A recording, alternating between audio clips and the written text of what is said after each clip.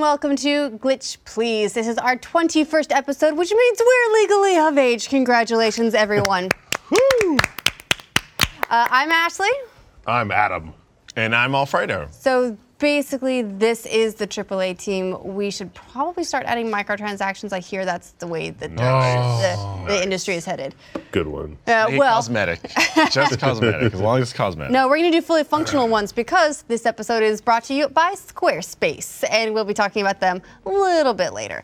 But there's a couple of different things we'll cover. We're starting to get into the really heavy games period of the year. So we're going to talk about South Park, The Fractured Butthole, and Shadow of War, both this week. Gus couldn't make it. I wanted him to talk about Shadow of War because he was really into Shadow of Mordor, but...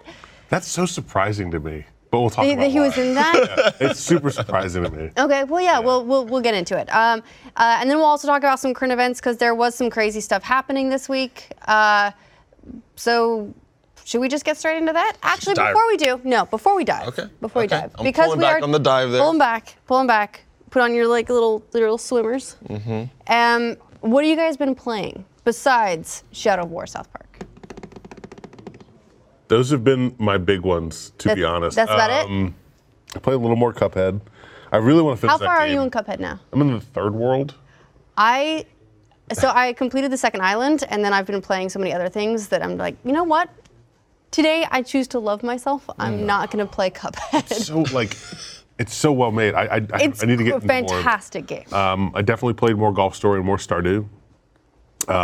I didn't play a lot more Stardew. I need to really get into it. I know you're probably like down that rabbit hole like crazy. Oh, so deep in that rabbit hole. Those are probably my main games. I played a little more Evil Within 2. That game, that game sucks. You're not into it? No, I played more of it. Like the shooting is so bad. It's not that good of a game. And I'm not like a scary game person because I hate scary games and I get too scared. But even that game, like I was able to play at least some of it. And like this is for people that like horror games. Like this must not be scary even a little bit. Like. I don't know, from the people that I've spoken to who do like horror games, and I do have to consult with them because I'm not a horror game person. Yeah. They're like, it's very cool. They like the open world elements, like the town, and actually being able to like go and like interact with all that stuff and like branch out a little bit more. That it's a little bit less linear, and there's a lot of good things to it. But it's very difficult for me to judge because I spend the whole time hiding and not particularly enjoying myself because that's not what I play games for. I think it's the definition. The Evil Within 2 is a definition of an okay game. Like compared to the first one, you get the open world aspects, but you lose the horror. The first one was way more scary. You feel when you're in the open world, it's not scary. When you go into the tight areas, like you feel confined and you feel cornered. The town, the open area, Union it's more just sort of generally creepy, right? That there'll be like a house and you'll see a body suddenly like dragged out the front door.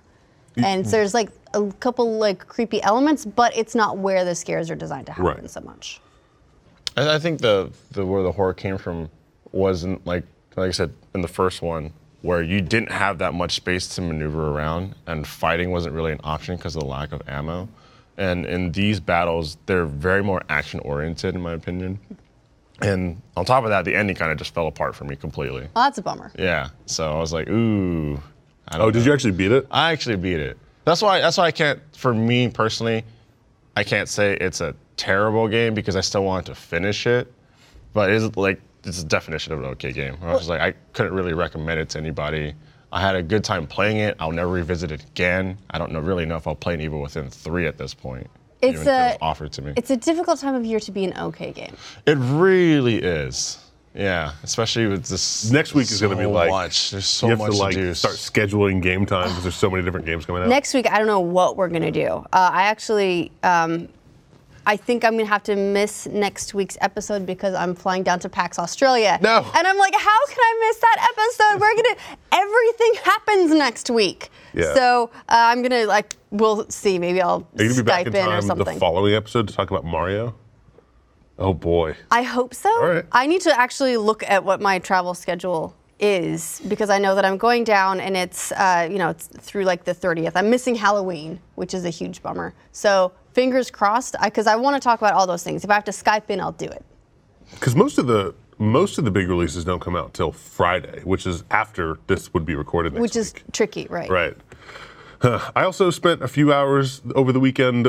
This is like the lamest thing in the world. I spent a few hours playing a solo board game. Like, I say a few hours. I spent probably 8 hours playing a solo board game, like over the course of the weekend. And did you enjoy it?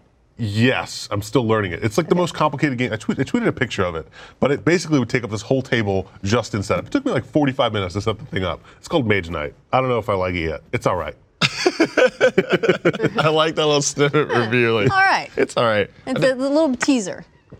I had D&D last night. Oh yeah? Yeah, this I've is like my never first ever. played D&D. You never? I've never played it. It's fun. I'm starting to learn. I think it's like my 6th session. I'm starting to learn that like instead of playing a game where you just control where you go, it's more like, oh, I want to go do this and I want to move this way and I want to grab that and I want to. So it's like you have to be very vocal and imaginative, which it's fun. I can't roll like dice at all. Like I roll dice, I get like. Don't they have cool rollers that you can get? I roll the dice like literally. We've bad played luck. Just it's the worst luck. Yeah. And I've used like 2 different sites, and I've used like 2 different sets of dice with like our group, and we've had like 7 sessions. My average is like 2. Like literally, no lie, my average is like 2. Maybe you need to go get your dice blessed or something. Possibly. At In this point, it's like mathematically impossible. Or take them roll to that a shitty. priest and see if they can exorcise the demons within. I know. A lot of like in the board game An scene, a evil lot of people. A lot of people don't like dice-based game because of that, because of like it's The just RNG RNG. element, Like sometimes yeah. you can just get fucked and you have no control over what you're doing. I've only played D&D once, and I think I was really bad at it. Seems like it'd be fun though. As long as my RNG stays good in games like Destiny, then I'm okay. So you've been playing a bunch of that too though, right? Destiny? I stopped completely after we were done making content for Achievement Hunter because Just like waited out they the put you PC off with those version? guys. How was that? Those guys put you off. I mean, I was put in it, and oh my god, there's the 4th part of our raid video comes out, and I blew up. That was like my first blow up, like in a video. Really? I mean, have you really joined Achievement Hunter until they break you Oh psychologically? no, I was broken. I was a broken, was shattered it man. true anger? It was. Ooh, You it guys have was. to have like a reconciliation afterwards. There was a small reconciliation, but it was more. It's Achievement Hunter, so I was just like, yeah, well, you know, this happens. Yeah. Fair enough. What have you been playing, Ashley?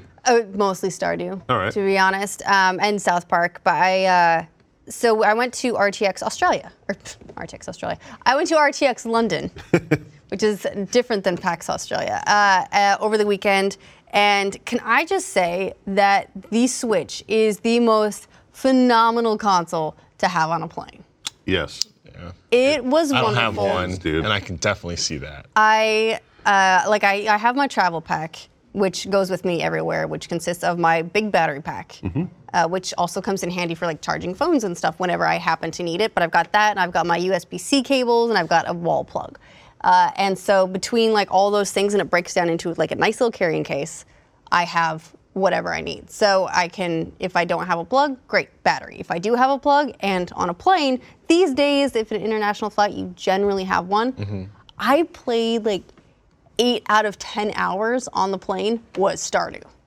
And it was incredible. That's a miserable. It's a perfect game for that, though. Miserable like You could just do games out so right much. now, and you're just like, I just want to play the one I've already played a lot. Yes. And It's good. The, No the kidding. extent of my friendship with Gavin consists of texting back and forth about our farms. We talk about nothing else. That's it. We talk about our farms. And I'm having a really, really lovely time doing exactly what I did last time I Nice. played the game. And there are so many people who don't understand the appeal of it, which is totally fine. Like Miles, I mean, for example, it is a game of does busy not work. see how that's fun. And I'm like, it depends what you want out of games. If you want like the adrenaline and like the intensity, it's not going to do that for No. you. It is not a game for a I Miles mean, Luna. there's some intensity with getting those, getting that relationship on with somebody else in that game. That slow burn. It is very like you're doing busy work, but if you like that sort of busy work, it's fun. Yeah, I think of it as just like very chilled out. Like it it's a way is. that I kick back, I chill out, and I can play it for hours at a time. And it's my zen. So I did a whole bunch of that. And I've got Golf Story waiting in the right wings. there? But then I've also got a ton of other Is there stuff a bug waiting in the there? wings. Bug fell in. No, Oh, Adam, a bug fill in your drink? Fine, I'll drink it anyway. No, I will not. It's protein. Get that protein. So that's what I was playing. It's besides South Park. So Did you play a little more Golf Story? started it, Oh, you started. Okay. but I'm not great with multitasking different games. Man, So it's that tough. game, I was playing that. I was playing Stardew and SteamWorld Dig, and I was bouncing back and forth between them like every 45 minutes. And it got really confusing because like a guy in Golf Story was like, I need a red bandana. And then I was playing SteamWorld and I saw like behind a wall was a red bandana. I'm like, there's the thing I've been looking for. This is a different game. Just see if you can transfer it across. Right. Yeah, so it's been a good week, but next week it starts to get really crazy. We have Destiny 2 is going to hit PC next week. Then we also have Assassin's Creed Origins on the 27th. We have Super Mario Odyssey on the 27th. We have Wolfenstein 2 on the 27th. And Stranger Things. And which Stranger is Things also, Season 2, which may not be amazing. a game, but you know what? We're going to count it regardless because boy, oh boy. Yeah. I'm excited about that. They're making a Stranger Things game, I think. Are they? I think they are, it might yeah. be I think it might be a board game, but I could be wrong. Oh, okay. It's something to do with Ego is making it, like the waffle people. We'll see. Okay. Yeah. Look, you know what? I can raise my Waffles the eyebrows all board I games. like, but the Dorito game on Xbox 360 was good. So. What was the Burger King one for Xbox? Oh gosh. That was the one where you sneak around as yeah, sneaking. Sneak King. King. There you go. Oh man. All those Remember brand that. tie-ins. Yep, exactly. Good times. All right, well, should we get to some of the current events that have happened this Yes. week? Let's talk about the news. Oh, thanks, man. Okay, a couple headlines this week. First of all, Nintendo Switch had an update that added a couple of things that are very, very welcome. Activision has patented some crazy shit about microtransactions and loot boxes.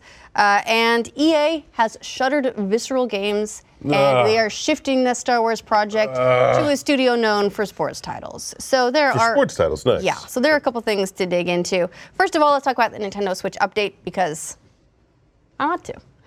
So it's like a 4.0.0.0 update hit overnight and added some things that frankly should have been on the console when it launched. But here I'll go down the list just very, very quickly. You can capture video on select games just natively. That's great.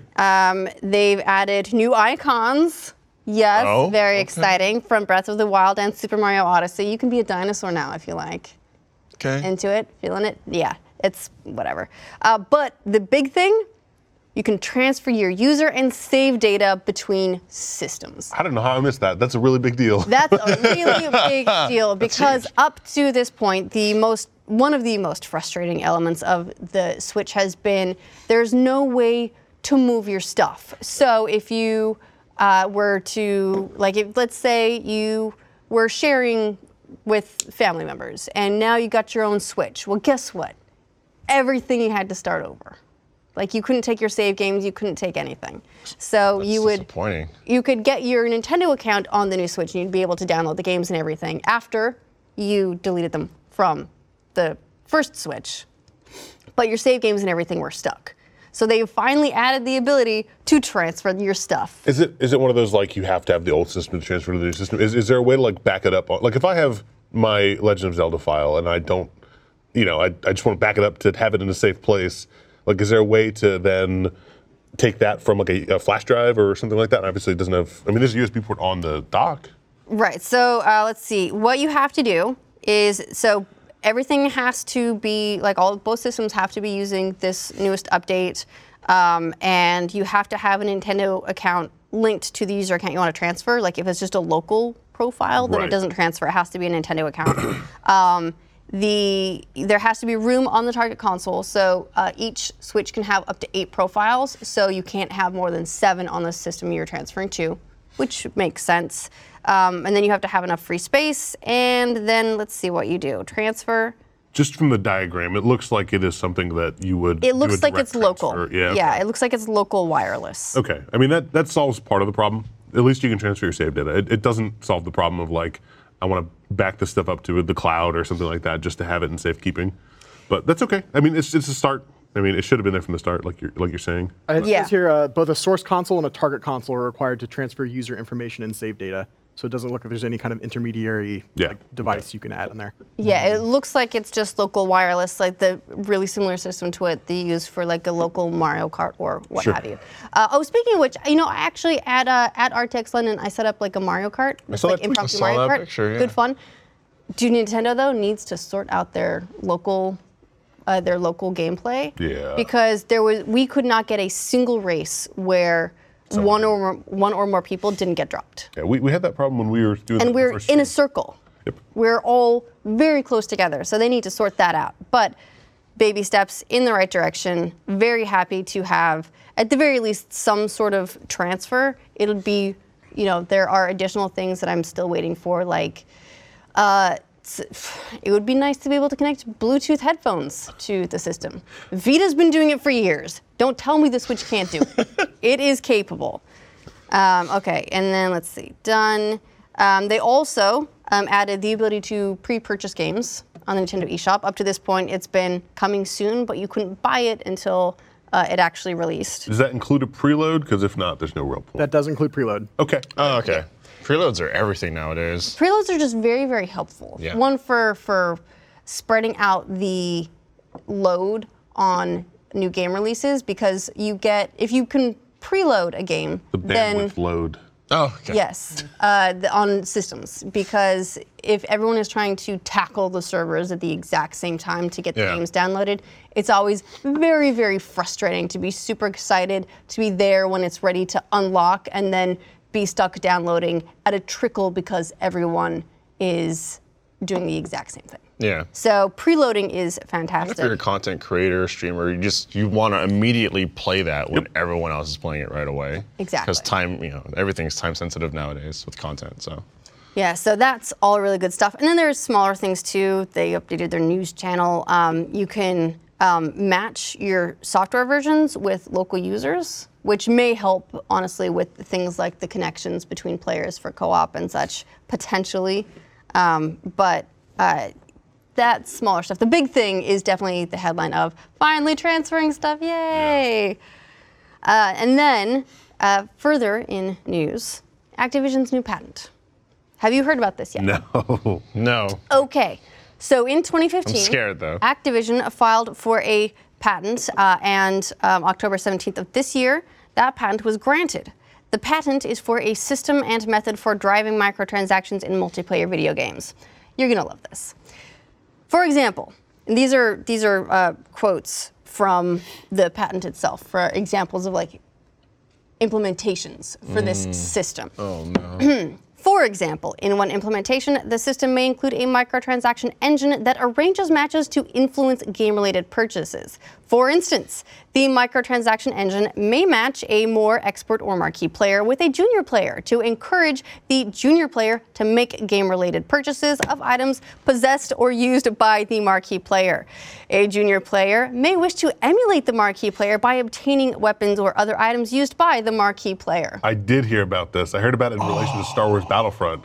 Like, you're gonna have like a bunch of people with sweet fucking like skins matched with a bunch of schlebs who didn't want to spend any money on the game, and then those schlebs are gonna become kings by buying stuff. Well, the good news with it So being lame. Battlefront is that that's an EA title. Activision now owns this patent, so if we want to look on a bright side, Wait, a so silver lining. Does that negate what they're doing with Battlefront? I had definitely heard that in relation to Battlefront 2. Well, it depends if Activision wants to go after EA for infringing on their new patent.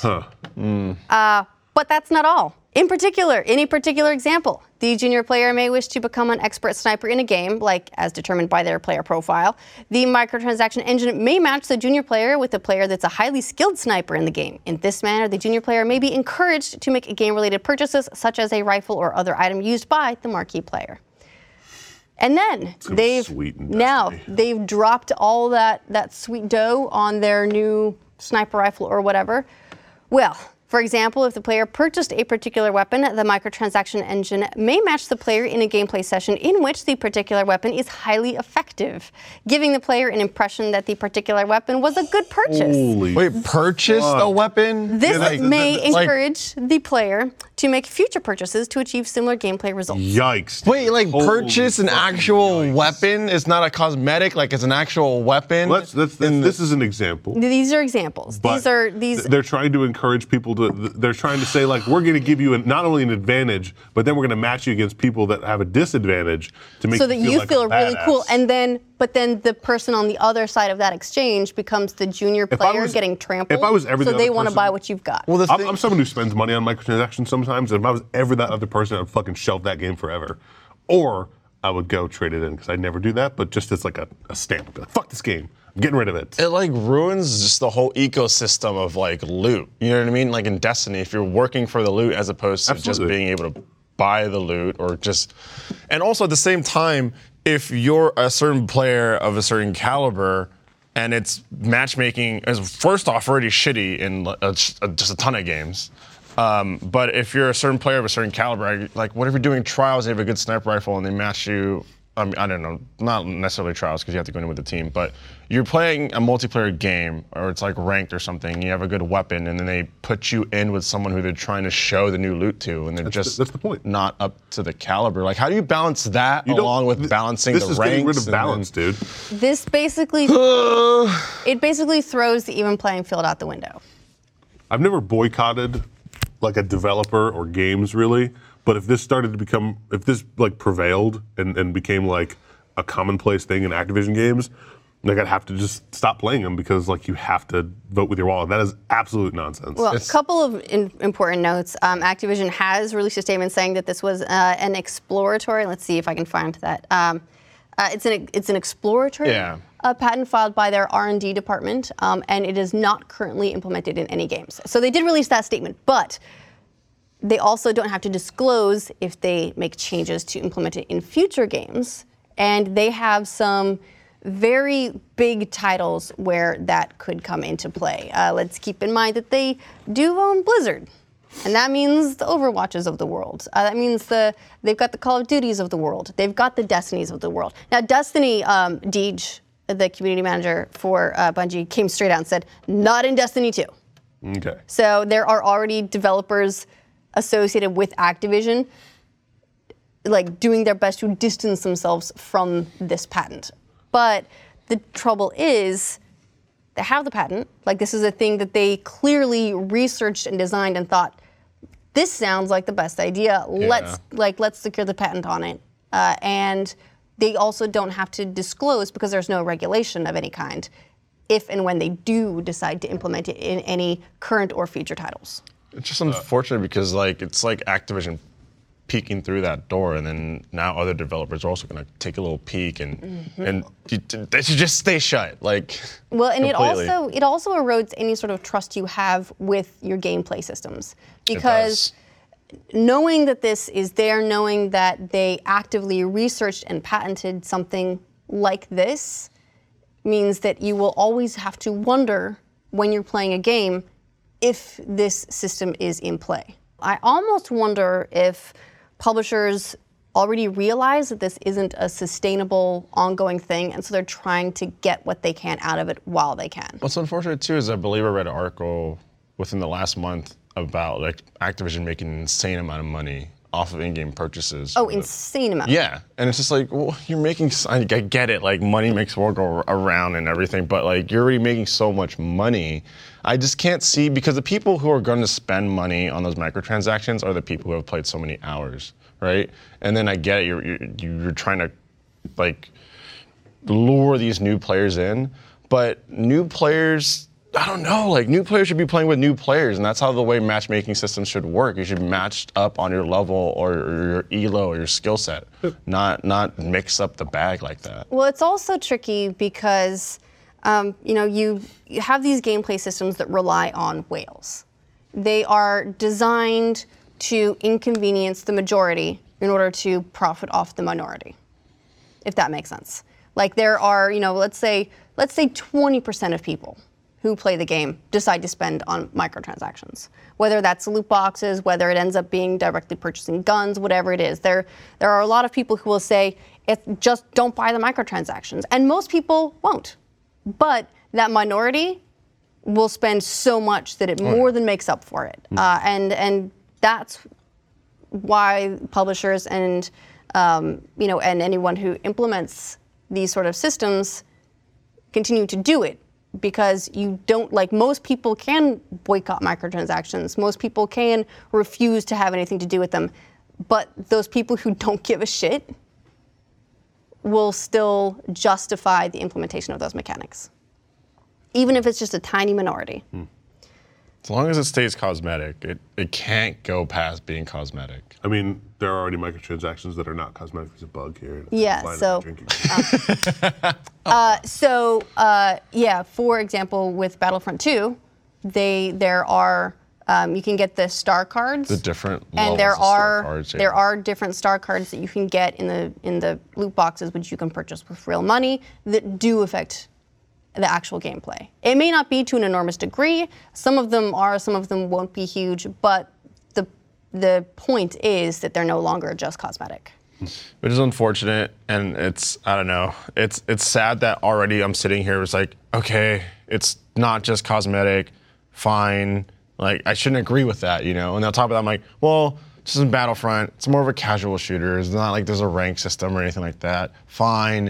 And then it's like, where do I draw the line in my mind? And now it's just like, I'm just in, it sucks. Very I'm confused. slippery slope. Like, they get you used to cosmetic ones, and you're like, now you're used to it. Now that's just a normal part of the sort of gaming environment and ecosystem. Is like, there are microtransactions, but it's cosmetic, so it's fine. And then that's the worry with any kind of system like that, is just very gradually implementing these elements that they're not pay to win. They're just pay for little, like even a 1% edge, a 5% edge, whatever it is, to get used to that, and then it continues to tumble. That's one of the real concerns. Yeah. So that's I'm scary. a bit worried about where that's going. But it's not the only sad news this week, because also EA has shuttered Visceral Games. And the Star Wars project they were working on, that's the one that was being headed by Amy Hennig, who previously worked on the Uncharted titles. And they had so many just huge talent. Kim Swift had gone to Visceral to work on it. So she had worked Kim had worked on Portal. And there was Jade Raymond was GM for Visceral, also helping to work on it, although she also runs Motive. So that studio is now being shut down. The Star Wars project is being completely reworked and moved to EA Vancouver, which is a studio primarily known for working on, like, the NHL games, and they've done some stuff on, like, FIFA and NBA and a whole bunch of stuff like that. They're going to pivot this into a hutball game? Well, specifically, they're pivoting Star Wars to ball. games as a service. Cool, man. So the Patrick Sutherland this week released a statement making the announcement and said, our Visceral studio has been developing an action-adventure title set in the Star Wars universe. In its current form, it was shaping up to be a story-based linear adventure game. Doesn't that sound terrible? Just awful. Man. Almost like what you would expect if you were to hire the director of Uncharted. Maybe. And apparently that's not the direction they want to go. It says it has become clear that to deliver an experience players will want to, this is important, come back to and enjoy for a long time to come. We needed to pivot the design. Yeah, we're going to have trouble selling microtransactions on games that are single player, so having them multiplayer aspect really makes it easier. Yeah. So the game's now been delayed. They said while we had originally expected this game to launch late in our fiscal year 2019, we're now looking at a new time frame we'll announce in the future. So the game has no window, nothing. It's being basically torn down and rebuilt. There was an email that they sent to staff that said, we'll use much of the work that has been done to date by Visceral. The assets of Ragtag that have already been built will be the foundation of this new game. So the assets. Ragtag being the original. Ragtag, the project name. Yeah. So models, maybe some sweet textures. Textures, man.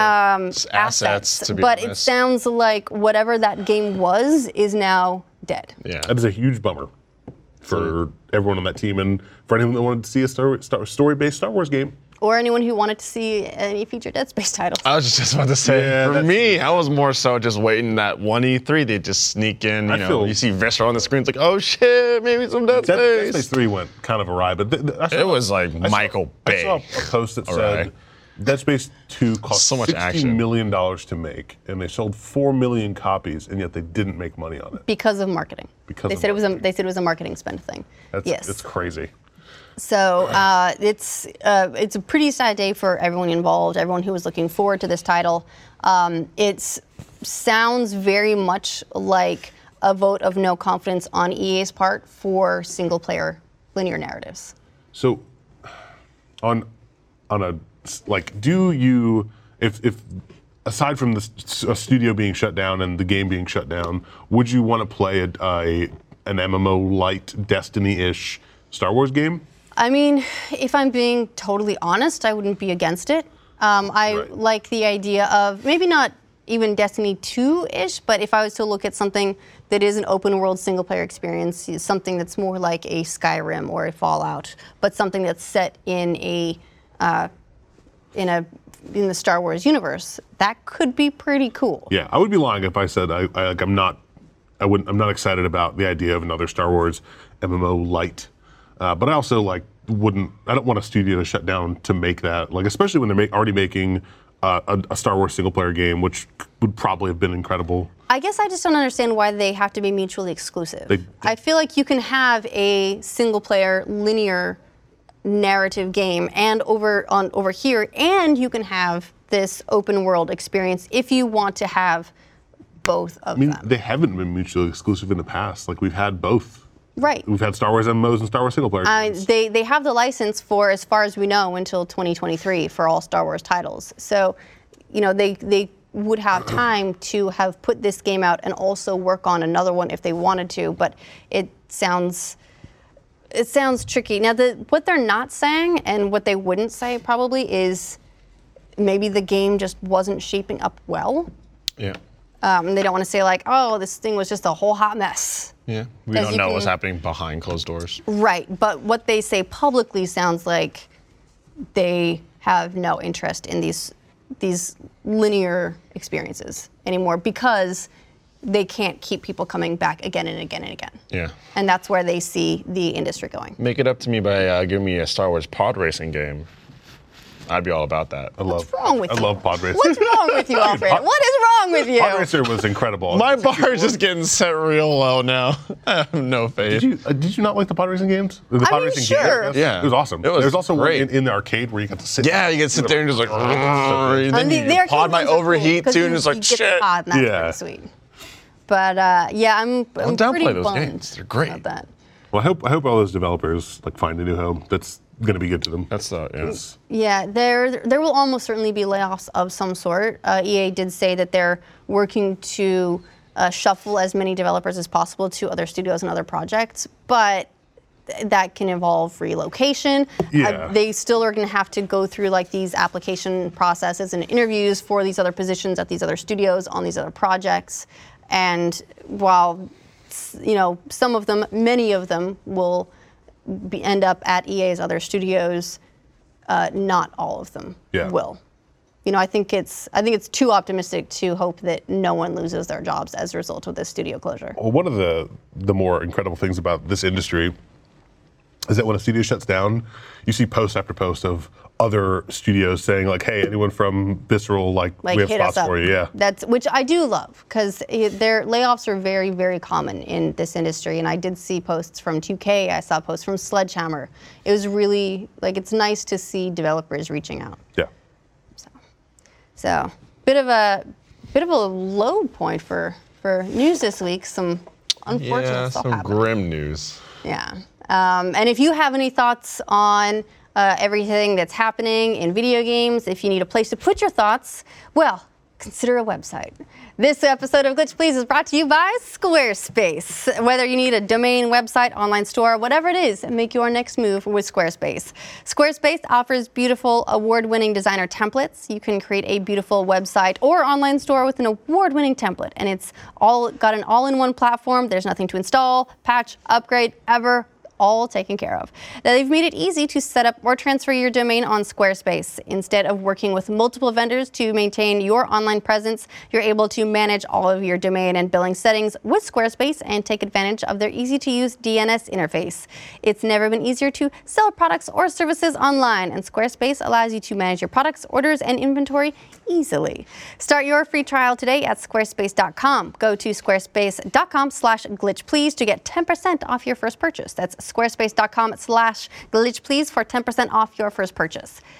It's good to have like your own website and your own like corner of the internet. Alfredo, did I ever tell you how I got into my first E3? No. I made a website. Oh.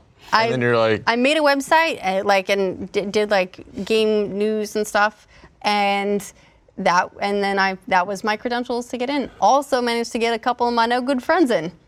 I'd be like, you need to like write 2 things on this because you have to have them so that way you to have some submit for type your of- credentials. Yeah, and that's how we all Hey. went to E3. We were rolling in a pack. It was really cool. It was and I never would have guessed when I was doing that. I was like, oh man, I mostly used it as a programming exercise. I was teaching myself Perl at the time and and SQL, and ended up now look what I do for a living. oh, wow. I remember my first C3, Tim and I went down to LA, and it was like a PlayStation event during the week of E3, but outside of the conference. And there was rumors of they might let you in E3. So you went there, we waited like 8 hours in line, went to the event, it was a couple hours, and then they're like, all right, cool, all done. And then they came back. I was like, oh, one more thing. You guys are all going to E3. We were like, yes! And they brought us all to the conference and everything. And I was like, that was cool. That's awesome. Yeah. What was your first impression of E3 when you walked in those doors? Oh, I was so excited. I was just like, I get to play all these games early, and I get to. I didn't care about. I didn't care about standing in line though. But now I'm just like, I'll wait, and there's probably a beta for it somewhere, and I'm so jaded now. A lot of times I find that unless you're going for the specific hands-on experience, which does involve either appointments made months in advance or lines and all of that hassle, a lot of people, I think, at home get almost a better E3 experience because all of that information is more manageable. And a nice package too. Yes. Yeah. Whereas when you're at the event, you're walking around and you're seeing stuff, and that's pretty cool. Like there's nothing to replace The the experience atmosphere is awesome. of hands-on and seeing just the circus of E3. But as far as like getting actual information about stuff, it's easier to do if you're not there. Yeah. Yeah. Anyway, we have a couple of things to talk about that have been shown at recent E3s. First of all, let's talk about South Park.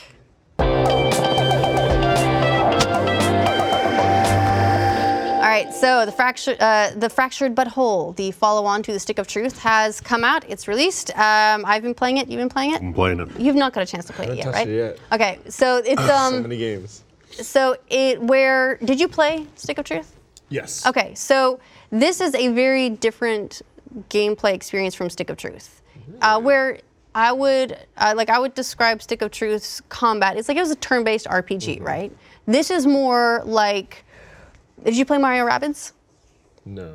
Okay, but you know that it was sort of like very XCOM-y. It's a very like friendly Fire intro Emblem to turn-based. It has. This is Fire Emblem Light. It's essentially. lanes. Okay, I was It about to has say, so- lanes and grids. Okay, so like Fire Yeah. Emblem. Yeah. Yeah, so it takes the kind of map that you would expect in a Fire Emblem game, but Fire Emblem maps are enormous. they're they're huge. This is just, like, sprawling across small in the landscapes. streets in Yeah, the this is very, very tiny, very contained, but it is almost a way to introduce that mechanic in a way that a lot of people won't even realize what sort of game they're necessarily playing, because they're like, oh, whatever, it's South Park, great. Yeah. But yeah, it's a tactics-based RPG. So you got your grid. Your different attacks will have like different, basically like patterns of squares they'll hit on the grid, and then that so you have to be moving your whole party around, maneuver them, try not to block your own shots, and so on. It's a lot of fun. It is. I thought it was going to be a fantasy game because I haven't looked at any of the preview material because the last game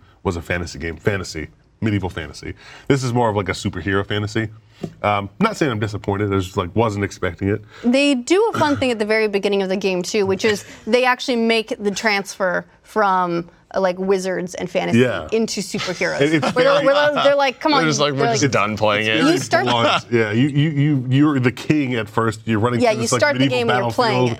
You fight a dragon, and then like they're like, where is the wizard? And that's Cartman. Cartman like shows up in his coon outfit. He's like, we have to go play heroes or like whatever. He's like, you losers, we're not playing this anymore. Now we're playing heroes. And takes off, and like now that's what you do. It's it's a really fun game. Like I spent most of my time just exploring and like solving little mini puzzles, and just fighting anyone I could fight because the combat's pretty fun, and trying to find upgrades. The game does a smart thing where all of the yellow handles are things you can interact with, so you can immediately know off the bat like if you can walk up to something and touch it. There are secrets to find all over the world. The one thing this game does that is like extremely appreciated is if you see something that you want to get but you don't know how to get to it, if you spend like a couple seconds trying to get to it, it will say you need someone else in your party to help you do this. Like you can't do this yet. Like you're not fucking around like trying to find like you're not pixel hunting trying to find something to move to climb on to get the bag. It'll just say you can't do it yet, which is great.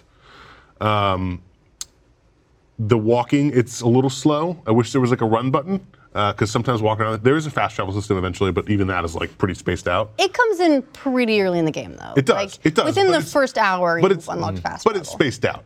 I'm not saying it's the worst thing in the world, but man, that game is funny and like has the South Park humor down to its South Park game. It feels like you're playing. Yeah, I was about to say, how does the humor hold up? Yeah, it's weird. It's been a couple of years since I watched South Park. I say a couple of years. What season are they on now? Not even sure. It's been. Let's just say it's been like 8+ years probably since I regularly watched South Park. More than a couple. That's a lot. Yeah.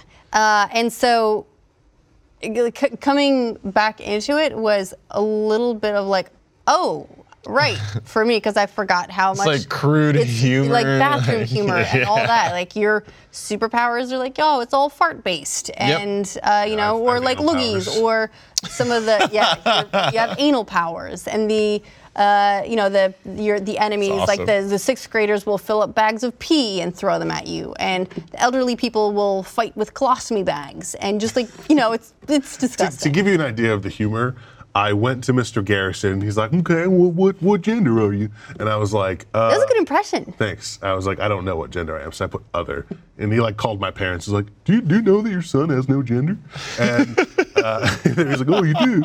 And then I left the school, and as soon as I left the school, 3 rednecks rolled up and was like, it's one of those non-genders. Oh my God, that's awesome. Like, beating me with like bottles and shit. It's fucking awesome. I need this game. That's a clever way for them to humor. retcon as well, because in Stick of Truth, it's just assumed that you're a boy. Yeah. And at the beginning of this game, they're calling you the king. Everything is like let's say it's a he pronoun. It's just assumed the exact same thing. And then you sit down with Mr. Garrison to talk, and that's how they retcon. Changes everything. So you can be like, oh, you're a girl. We just kind of assumed. And then calls your parents and is like, are you aware that it's a girl? And then your parents like, yes. And so that's how they sort of get that. I like it. Like figure that out. It's like a smooth transition into everything that you worked for in the first game into the second game. It's nice. It's a game that I want. Like, I've only played 4 or 5 hours of it, but I can't stop thinking about it. I want to keep going back and playing it. I haven't found anything really inherently wrong with it. It's mostly just been fun, and it plays like every turn is really funny. Like there's constantly dialogue within combat. Every character you run into has something interesting. There's a weird thing where you're taking selfies with people. Like, selfies how you like increase your.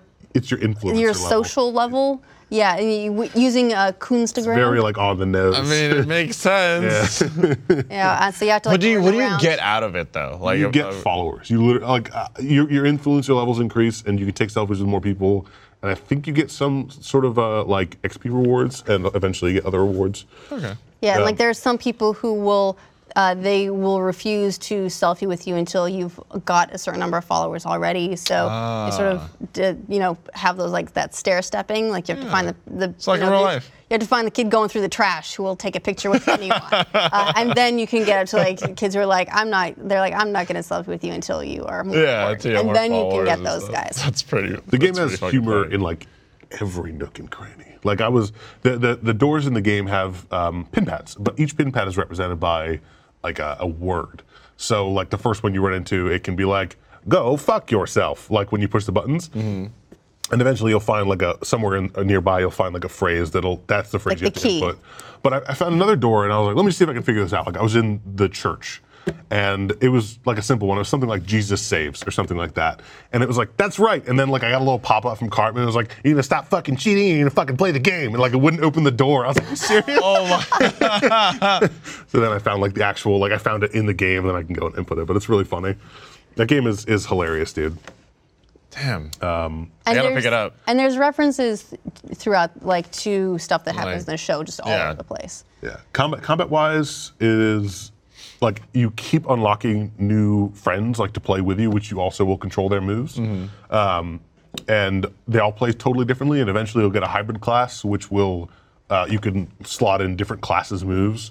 And it's really fun, man. Like the supers are all over the top. I think my favorite one, is Craig's, where you send out a guinea pig and he fucks shit up. Oh my God. A I think, war pig. I think- War guinea pig. Token gets a huge mech. Yeah.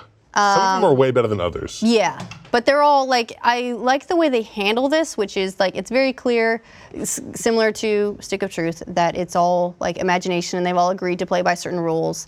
One of the first people that you fight in in the game is like, they just start trying to make up their own rules, and the game rules change. Yeah. Because it's like, it's kids that are playing, Yeah. pretend, and you always get that fucking kid Yep, that's just who like, goes in oh. and tries to change everything Yep. because they're You not kill him, it's winning. like, I'm not dead.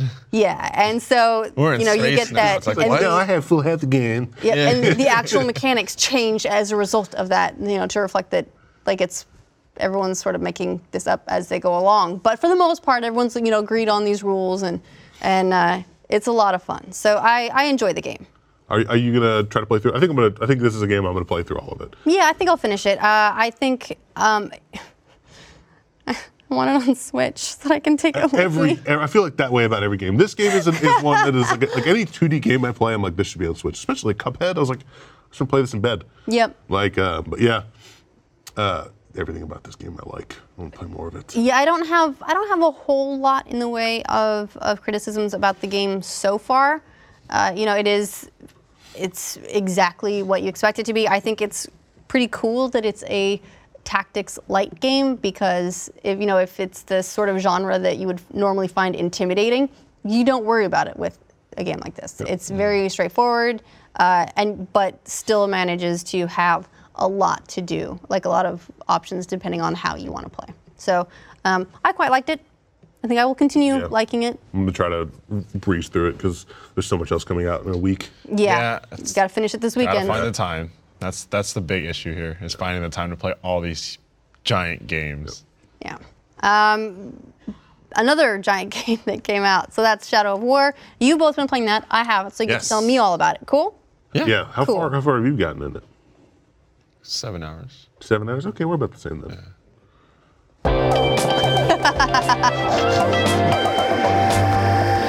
All right, Middle-earth Shadow of War has come out. This is the sequel to Middle-earth Shadow of Mordor. It's basically a follow-on. You play the same character, Talion, who's got an elf inside him, Celebrimbor, and Best name, Celebrimbor. Celebrimbor. And if you thought this was canon, nope. Yeah, it's like between. Is it before Hobbit? I think it's between Hobbit and when Lord of the Rings proper starts. But it's all just But it's imagine the Hobbit happened, and then but before you get to Lord of the Rings, the whole universe just took a left turn and decided to go off in another direction. Man, it is a fun game. It is a lot like the first game, but if you want a thematic like Lord of the Rings game. Holy shit, it's so good. So the thing that set Shadow of Mordor apart from a lot of other sort of open world RPG action games coming out at the time was the Nemesis system. Yeah. In the Nemesis system, there were specific named enemies, and if you came into combat with them and they survived, they would remember you. And they would go through, continue up their social ranks, and they would remember you. They would hold a grudge. They would bear the scars. They would get more powerful. They would get more powerful. And then if they managed to kill you, they'd get a promotion because you can absolutely die in the game, and you get resurrected, but they still killed you.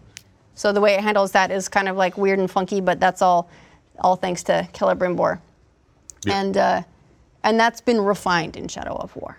Yeah, I don't feel like I've gotten far enough to see how it's changed. I know there are armies involved now, but I'm only seeing the Nemesis system as it is. It's still, if you didn't like the first game, I don't think you'll like this one. It polishes a lot of things about it, but it's very similar. It is very much like the maps are more like you immediately are in a map that is completely different than the first game. It is a big city, and it's awesome.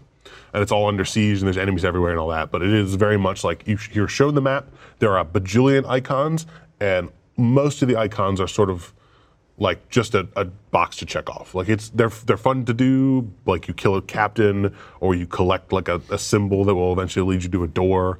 But most of it is like checking off boxes. If you're in the mood to like check off boxes and kill orcs. So if you're a collector, right, it's great. It's a great game. As far as like actual missions go, there's no. At least as far as I've seen, there hasn't been any like side missions aside. Like there's just the story missions that will actually have some structure and they like give you objectives. And anything outside that, though, you can just roam around the world doing whatever you like. There's a lot of things that derail you. Like you run into like one of the orcs, and then an animation will happen, and you want to get into a fight with him, or you just want to go collect different things. So even though I haven't really like you were saying. Haven't really run into any side missions. You get sidetracked really easily. You get sidetracked. Yeah. But if you're looking, if like you were really fond of the Two Towers or like those PS2 Lord of the Rings games where it would like take you through these giant set pieces, like now you're at a Battle of Helm's Deep and you're gonna go through these, like it's not that way at all. Like there is no structure to the things you're doing. And if you like an unstructured game, it's great. And I'm sort of back and forth on it. Like I really like everything I'm doing, but at a time I'm like, okay, I've been playing in this one map for like 5 hours. Do I keep killing captains, or I just go on to the next thing and progress the story? So if you were to compare it to like the positive elements, like if you liked Skyrim, this would be a good one. If you liked Shadow of Mordor, obviously. I wouldn't say even like Skyrim. I think more almost Far Cry-y, and it's definitely, obviously there's a lot of comparisons to Assassin's Creed in the way that you climb and move around like that, but it has a lot of the Assassin's Creed elements where it's like you have boxes, like it's a Ubisoft system almost, where it's like you have boxes to kill a guy, you have boxes to collect treasure, you have boxes to do X thing that will eventually net you some reward. And Shadow of Mordor was also very frequently compared to the Batman Arkham games in that way. Yeah, that's a pretty apt combat comparison. system-wise is very similar. Definitely. You know, I like the combat in this game better, and I know it's the same combat system, but I think it's the fact that it's very visceral and you're actually killing people. Yeah. And like. So you're saying Batman's a pussy? Not killing people. It's a different combat. Yeah. It's just like, more like Batman's more gadget based. We get to throw around and do cool gadgets. Here, just like, oh, I'm taking your leg off. Yeah, I'm cutting your arm off. I'm actually going to kill you. When you do like a brutal like head chop off move, it's just like so fucking awesome. Like it feels so right in that world. And you get the slow like bullet time. It does slow down a little bit. Not that slow down, but it's slow. I'm trying to think of what else. I don't know if, like I played a lot of Shadow of Mordor, but it's been so long that I don't remember if the movement is the same, but in this game the movement feels awesome. Like I feel so agile. Like you have right off the bat you have a sprinting move where you can run at like 50 miles an hour for like a good like 30 seconds. Yep.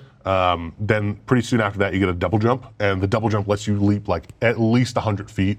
That's a very big jump. Yeah. You never take fall damage. Like if you want, this is the other thing is like if you're in a tough combat situation. So it sounds that's designed pretty sandboxy in that way. It's very sandboxy. You almost feel like, it almost feels like Crackdown. Not quite as like that. Yeah, in terms of like you just kind of, your movement, you feel invincible. Yeah, if you don't want to be in a situation, you just run away from it. Yeah, it fits in perfectly well because like the scale of the areas that you're in are pretty large, and if you want to break off to go collect certain things, they're pretty far apart. So the movement doesn't feel too overly powerful. In fact, you're just kind of thankful that you're able to get from point A to point B really quickly with minimal effort.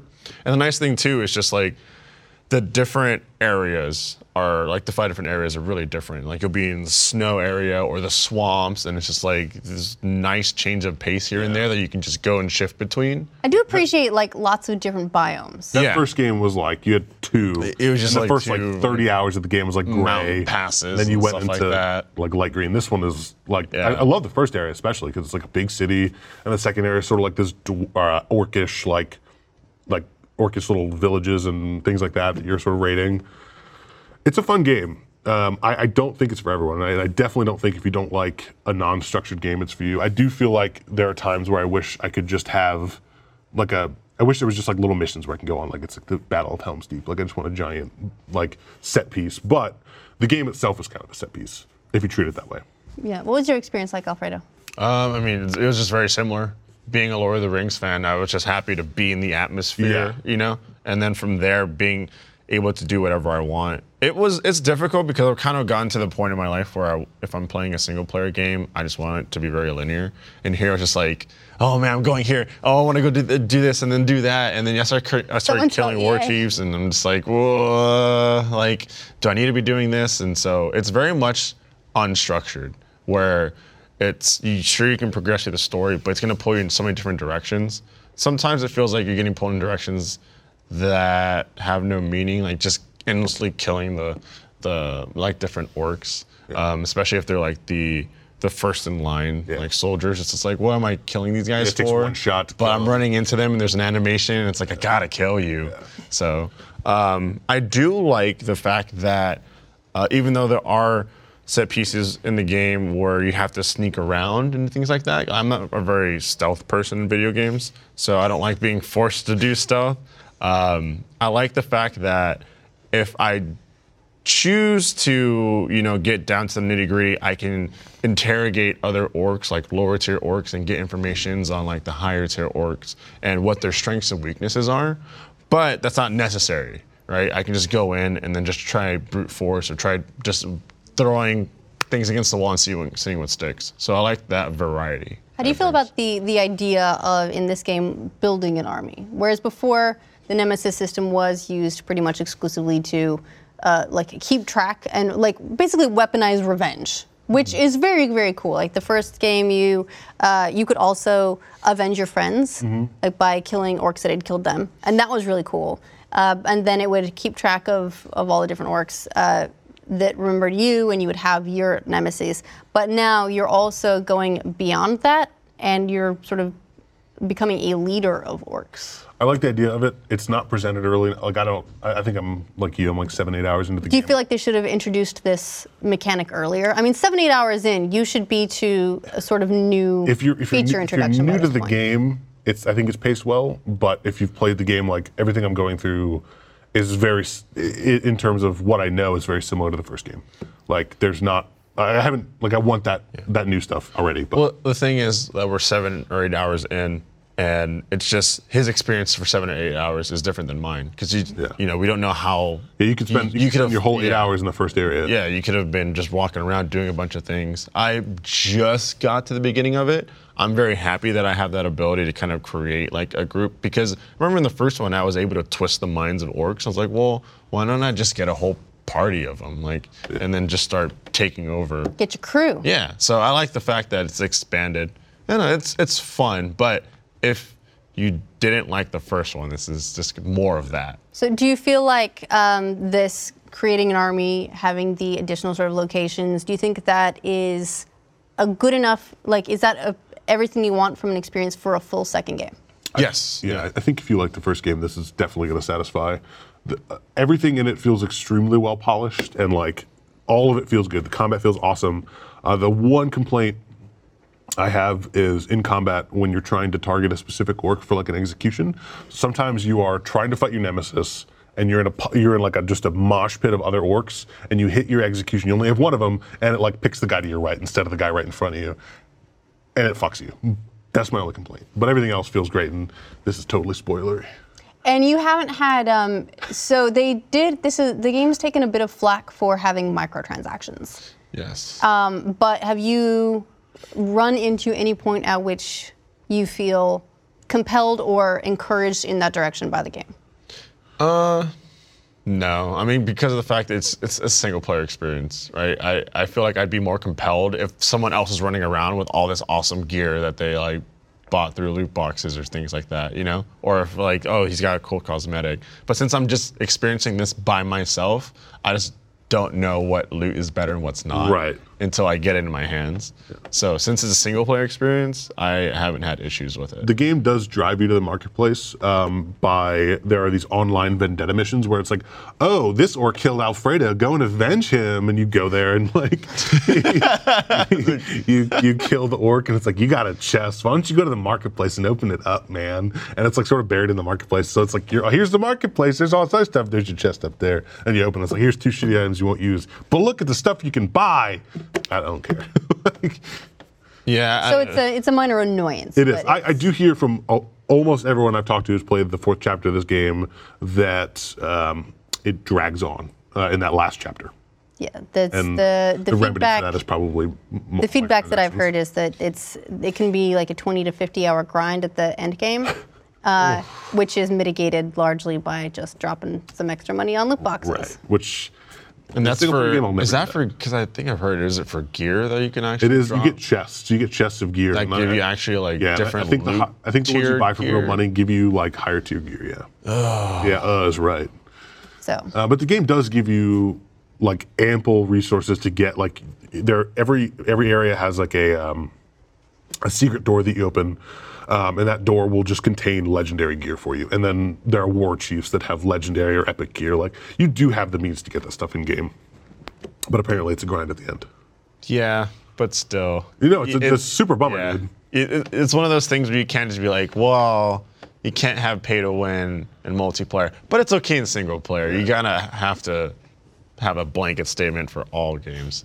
Yeah, it's tricky. Yeah, it is. It's tricky. You know, like I understand that a lot of publishers and developers are looking at ways to sort of make up for the fact that they haven't technically increased the price of games in a very long time. It's been a while. Well, I remember, so when they moved from Xbox to like Xbox 360 and like PS2 to PS3, the games went from like 50 to 60. Yeah. And they haven't really moved from there, but that's also to some degree lip service these days because every single game is going to have like a season pass or have this additional content coming down the line, and that's how they make up the difference.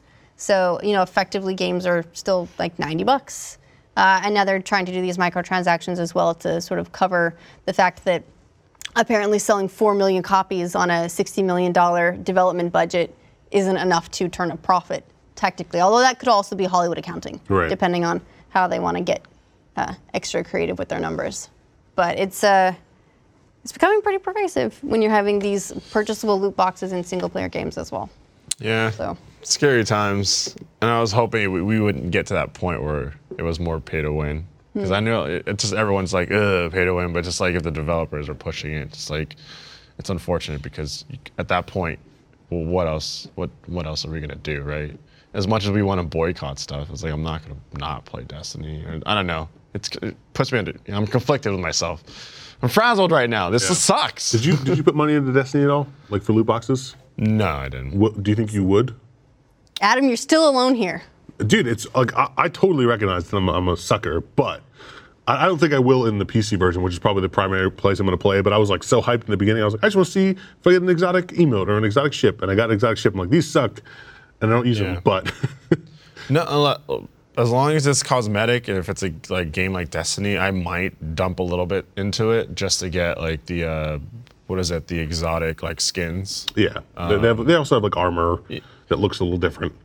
Yeah, but the armor is like I said, it's cosmetic. It right? is. It is. You just infuse it with doesn't other give shit. you. Yeah, you infuse it with other stuff. You don't get certain stats. It's not going to give you like max light level. It starts off at like 5 or something, and then you just infuse it up. So that's nice. But if Destiny started going into the way of like, oh, you could just buy your exotic, it's like, damn, like, what is the point? You know what I mean of the game then, where Destiny is based around having that carrot on the end of the stick that you chase that is the loot, and then if you could buy the loot, I don't know. Yeah. So moving into Destiny next week, what is your like list of games you guys are going to play? Like in what order? Because we got what? You got Destiny, you got Wolfenstein, you got Assassin's Creed, you got Mario. I'm doing Mario first. Mario is top of my Mario list, but 1. Destiny comes first. I'm gonna play it for like 2 days. I'm Mario 1, Assassin's Creed 2, Wow.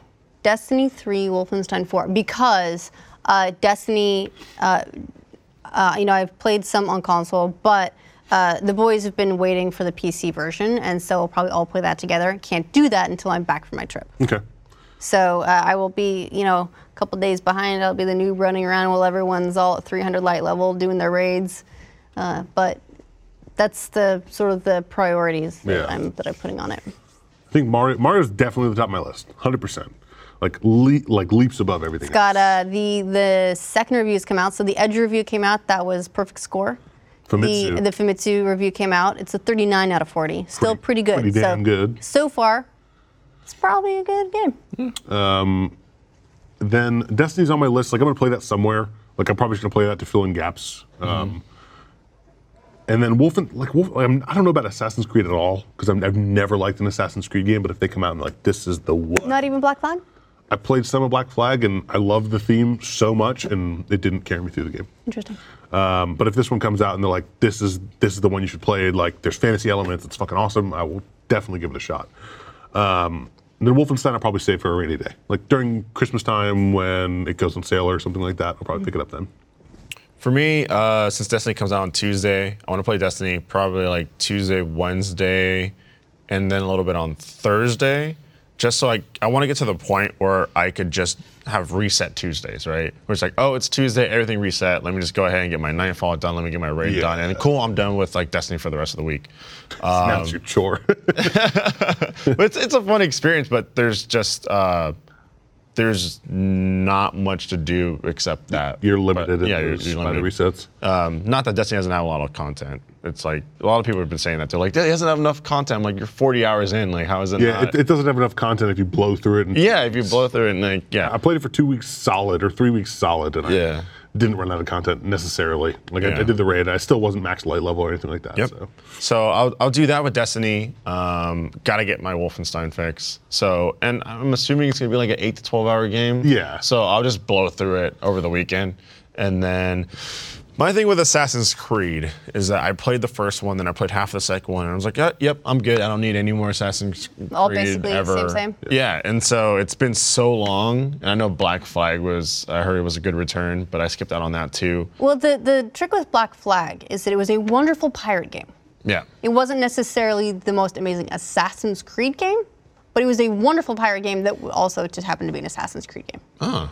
So with Assassin's Creed, if it gets really good reviews, then I'm like, okay, cool, because I like the set piece that's in right now. I'm curious to see what the break has done for it. Yeah, I wonder if they're gonna. I know they're not, but like I think the thing that might bring me back is if they broke away from that. It's an Assassin's Creed map where you go to the towers and you fill in the voids and you go check off all the boxes. Like they changed that up and made things felt more significant. I might go back, but I don't think I pretty much know they're not going to do that. The one thing that intrigued me a little bit, aside from the setting itself, is the fact that there are like giant lizard enemies and like stuff that's not necessarily based in reality. Yeah. And I like me some fantastic What, like elements. the historical giant crabs? Right. Fantastic beast. Yeah. Also, the issue that I'm kind of conflicted with is having played Mordor and then having Assassin's Creed. It's very similar. It's just a lot of similar in terms of like you were saying, running around, checkboxing, checking off things. Combat's very similar, right? The movement also very similar. It's kind of like, do I need two of those like games right now with Like back-to-back. so many other games coming out? Yeah. Well, one thing that's interesting to note about Origins is that it is being directed by Ashraf Ismail, who did Black Flag. Okay. So They it made one of may, the better ones. yeah. So it may be a departure from the traditional formula. I haven't really spent hands-on time with Origins yet, so I can't speak from experience. But I think he does really great work. What's the so I'm equivalent? optimistic. What's the Egyptian equivalent of a sea shanty? Oh, pyramid song? Something to do with hieroglyphs? We shall find out. All right. Way. All right, so that's about it for this episode of Glitch Please. We will be back next week with another episode. If you're a Rooster Teeth First member, you can also check out New Game Plus on our website, and we're learning Japanese. Hopefully, fingers crossed. I forgot to study. Yeah. Well, this is gonna be Sorry, Ben. This is going to be fun. We're going to get punished. Okay, so that'll be fun, and we'll see you next week. Bye.